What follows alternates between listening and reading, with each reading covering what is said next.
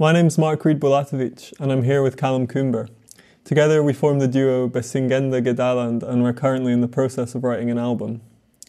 In this series, Wordlenda, we speak to a guest every week who has some connection to the landscape in their day-to-day practice. Today we're joined by the Mexican-Scottish poet and vocalist Patrick Romero. His poems have appeared recently in magazines in Scotland and the UK, such as Poetry Scotland, Bella Caledonia and Gutter. He writes about hitchhiking, outdoorsiness, and his bicultural upbringing between Edinburgh and central Mexico. He also co-founded and now edits the poetry journal Wet Grain. Welcome, Patrick. I know you've confessed to being an outdoorsy person. How does this affect your work? I think maybe the way I see it is that I'm very interested in the way that we go outdoors in contemporary society. I think that the kind of elaborate sort of charade of going to the temple of like Tizos and kind of, driving for hours to go up a hill. It seems if you step outside it, you kind of break it down into those components. It seems quite a strange thing to do, and it makes you wonder what kinds of ideas have informed that. And it's in some ways such a kind of, it's an inherited thing, as in it's a kind of ideological thing, if you like, to kind of go into the outdoors. But then also I think that there's a sort of innateness to it as well, something that draws us there that we can't help, and that is really sort of fundamental to our well-being and to our kind of sense of our place in the world as a species and as individuals. For sure, your poetry is concerned with this natural world and our contemporary view of it. I just wonder what else poetry has to say in general about nature and the natural world. Poetry responds to ideas and to events as society does. So as climate becomes more important and climate change becomes a pressing issue, poets will respond to that. But it's involved in this kind of vocabulary-based pathfinding thing, where it's kind of throwing open new ways of speaking about natural environments or outdoor spaces, throwing kind of concepts together, and that sort of making available and keeping language alive around a thing is really important to sort of thinking, to not getting kind of bogged down in dogma or in sort of more traditional sort of ways of seeing the world. And if we're going to change our approach to the outdoors, or we're going to change our relationship as a species to the natural world, then that kind of change and that the possibility to think about things differently at the micro level of language and the way we describe them, I think is instrumental. So yeah, I suppose it's that. It's a kind of like hypersensitivity to the way things are quoted in ideas and language, and the way things look and how they actually relate to how you're feeling, how you all of the kind of baggage that you're bringing, whatever, on a walk or on a climb, how they come together. And by doing that, by kind of having that kind of critical conversation with yourself, making those new ideas available. So yeah, in some cases, I guess even the kind of the actual substance of poetry makes it out into kind of common parlance. Like there are, obviously, when we think of coinage, we think of like Shakespeare, making up words like assassin and whatever. But then on a kind of backstage basis, it's just kind of a sensitivity. That awareness is really important, and that's like something I've definitely found personally, like learning about different species and things, or even learning the Latin names, which is, it's just as, I don't know, it's used in science, but it doesn't have really that much practical use. But just knowing that, like having that little bit more of information, like knowing the name of this thing makes you notice it way more and makes you way more empathetic to, this completely different species. So I definitely agree that the language can totally do that. Yeah, and it's the relationship. I mean, as for us as humans, communication is the basis on which we kind of interact with one another. And if you're opting to do that with things, whether it's a mountain or your pet dog, like you're opting to kind of have that kind of relationship, and if you're sort of looking for new ways of sort of describing things, and you're attentive to other emotional states or kind of physical states that are informing the way you're apprehending this other being or this other phenomenon, then that relationship is changing, and it doesn't sort of solidify into something, kind of, it doesn't solidify. And I suppose in the way that we are faced with kind of climate changes, because some of our habits towards the natural world and its resources have solidified, and we've kind of persisted in doing things that are harmful.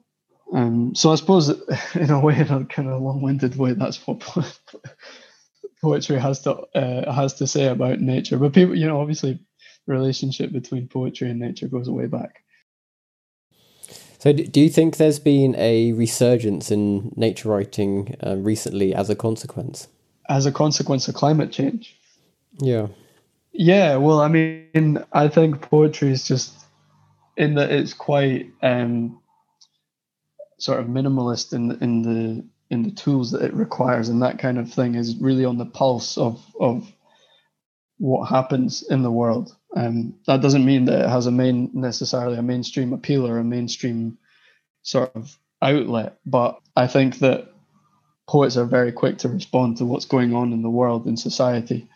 And so, yeah, I think undoubtedly there is a resurgence of kind of poetry that responds to the crisis, and then nature writing in general. Well, you mentioned the other day how we interact with the literature of the Romantic period and what that means today. Are you able to talk about that a little bit? So I think when we think about nature writing of the now, we're referring to things which come after the Romantics, who in Britain were sort of responding to the kind of industrialization and the very rapid mechanization of society, and they kind of turned to the natural world with a kind of newfound appreciation, and anyone who's writing about nature today is indebted to them for the sort of at least that perspective, that willingness to kind of look outwards to the natural world. There's a lot, obviously, of talk about the kind of pitfalls of over-romanticization and, anthropomorphizing non-human beings, and their kind of criticisms that have been levied at the Romantics, setting up this kind of dichotomy between the sort of sensitive, educated man and nature, and that kind of relationship is one which maybe is not as relevant now, but at least the kind of sensibility and the kind of eco-focused perspective arises, or kind of went through a big revolution at that point. So yeah, the poets and writers now, I suppose, resist some of those ideas about the human versus the non-human and this, but they're also very much writing out of it. Yeah, we just wanted to ask how the awareness of belonging to two cultures, either side of the Atlantic, affect your work, specifically within ecology. So on one level, I think it comes back to the kind of sensitivity to language and the way different languages will overlap in a lot of cases. You'll find that there are kind of concepts and things that line up completely, and other things that completely don't match. I always think of like Slovene as a much more onomatopoeic language. And Really? so it has, so that it's descriptive in a much more auditory way than English, because English is we have a lot of words for things, but there's not necessarily that much, other than swoosh, bang, kind of thing. Well, Spanish is a very kind of a elusive language. It's one that kind of alludes to things a lot. So you have in Spanish, this is one that was sticking in my head the other day, was the word for the morning briefing that the president gives is mañanera. And anything can be a mañanera. It just means one of the morning. So like you can have a dominguera, which is one of the Sunday. And people just kind of know that mañanera refers to the president's morning briefing, but you put it in a different context. You say you put it in a different context, and that word meaning one of the morning means something completely different. Whereas in English, you have the specific morning briefing. I don't know if that's a very kind of enlightening example, but you have in English this very specific kind of wording for whatever, a public service announcement. This notice whatever thing, and then in Spanish it's kind of casual. But that kind of elusiveness, it kind of testifies to a kind of lyricism within the language, which is quite cool. So on a linguistic level, you have that. That's part of what the dual culture thing does. But then also, I suppose, spending lots of time in very differing environments with very differing individuals just makes you kind of sort of, it decenters your relationship to a setting. You have sort of you carry around within you this awareness of how on the other side of the world people are interfacing with their surroundings in a very different way, for better or worse. And I think that's quite important. It's to me, at least, being kind of too faithful to one particular way of kind of living can be harmful. So that kind of awareness of another culture is helps remind me of that, I guess. So I guess taking the idea of pursuing strangers or the different, or kind of different ways of thinking about the world to the end, I guess, is hitchhiking in some ways. I know that you've done that a lot, and incorporated that into your poetry. How does that work? Well, hitchhiking ticks all of the boxes for me because, well, first off, it's a really handy kind of literary device because it means that you can introduce characters out of the blue without too much hassle or like setup. You can just, all it takes is a thumb. and the thumb, the surprise is kind of anticipated in a way just because of the form. But so there's that. But then I think also this kind of the possibility it throws open to kind of spend a short time with someone who might be completely different to you in their outlook, on the basis of kind of generosity, or this act of generosity is really, in my experience, has just been quite humanizing, I think, and very shaping, and kind of allowed me to kind of view my own beliefs or my own sort of ideas about things in different ways.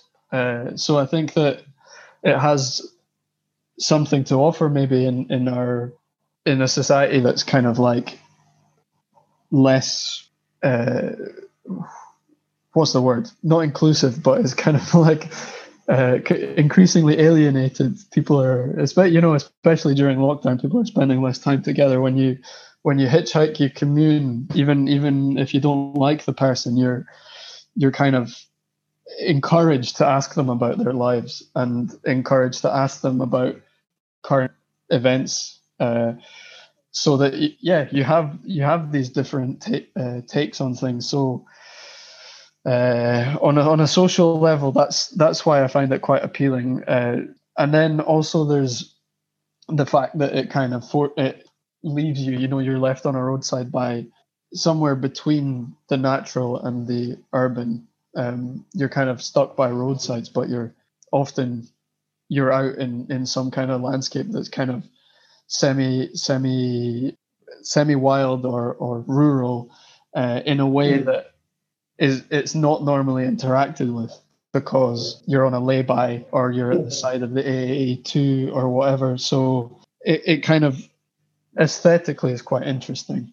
I think you have all of the kind of dirtiness and kind of polluted connotations of the road, and all of the kind of elusive romantic imagery that we associate with the Highlands, the grouse moors on the other. So like, but then you're totally relying on the dirty road, right? That's what you're. It's like your vein back to where you're trying to go. You would not be in that place if it wasn't for the road. Yeah. I mean, on one level, it's the typical escapism of romanticism, but on the other, it's one which kind of, relies on all of these dirty industries, and kind of, I don't know. I think that sort of, it has to be acknowledged, and it has to be incorporated into the kind of the stories and the stories that we tell and the aesthetics that we create about the natural world or our relationship to it. Do you want to read something of your own poetry to us? I think I'll read the introduction from a longer piece I've been working on, which maybe speaks to some of the things I was saying about hitchhiking earlier. This is from Lift. A thump of the road south catches nothing, just unsettled looks from a trio of leisurely swimmers that slowly rise and dry the sound from their hair, fold towels, fold into each other's arms, gaze. Morning, amping up, in radio breakfast shows, engines, the horns of commuters and early seagulls freeze me to waken.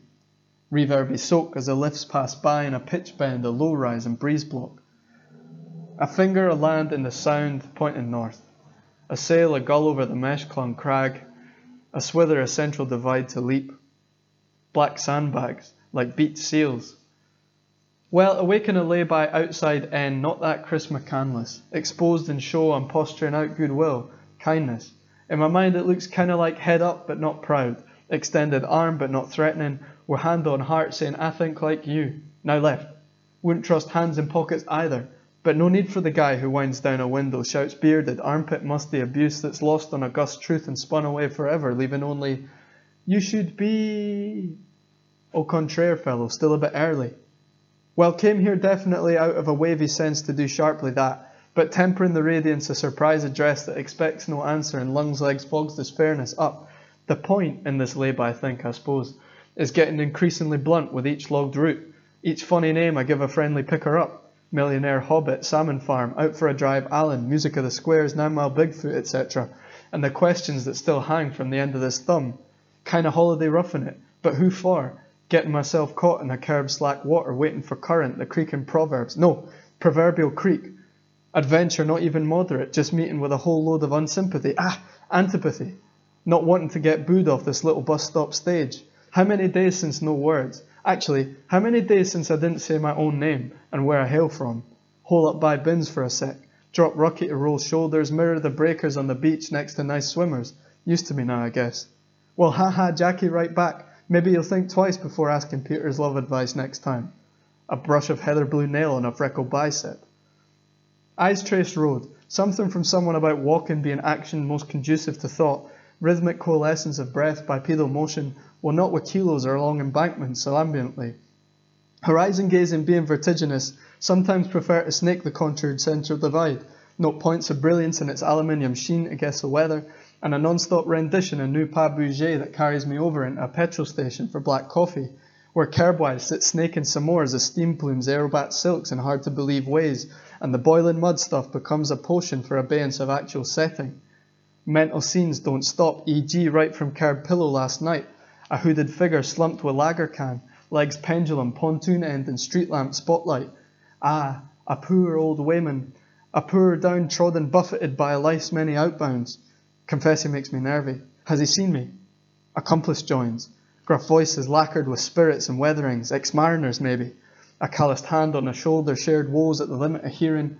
When they stand, and my wayman's not old at all, but very young, clean-shaven. Closer he laughs, and it's a soft-spoken laugh. He's just drinking Coke. Diet Coke. Diet Cherry Coke. Bubbly gasp to present, think Thoreau's infinite mountain profiles in the Mica Glint Road, the ebb feathers of this paper cup and the recalky certainty of perspective shift, the real form of this bay cupping me, not even cartographic bird's eye, not even that funny word kataskopos, so many, many ways to look at a thing I rev, as I begin to trip the road combings.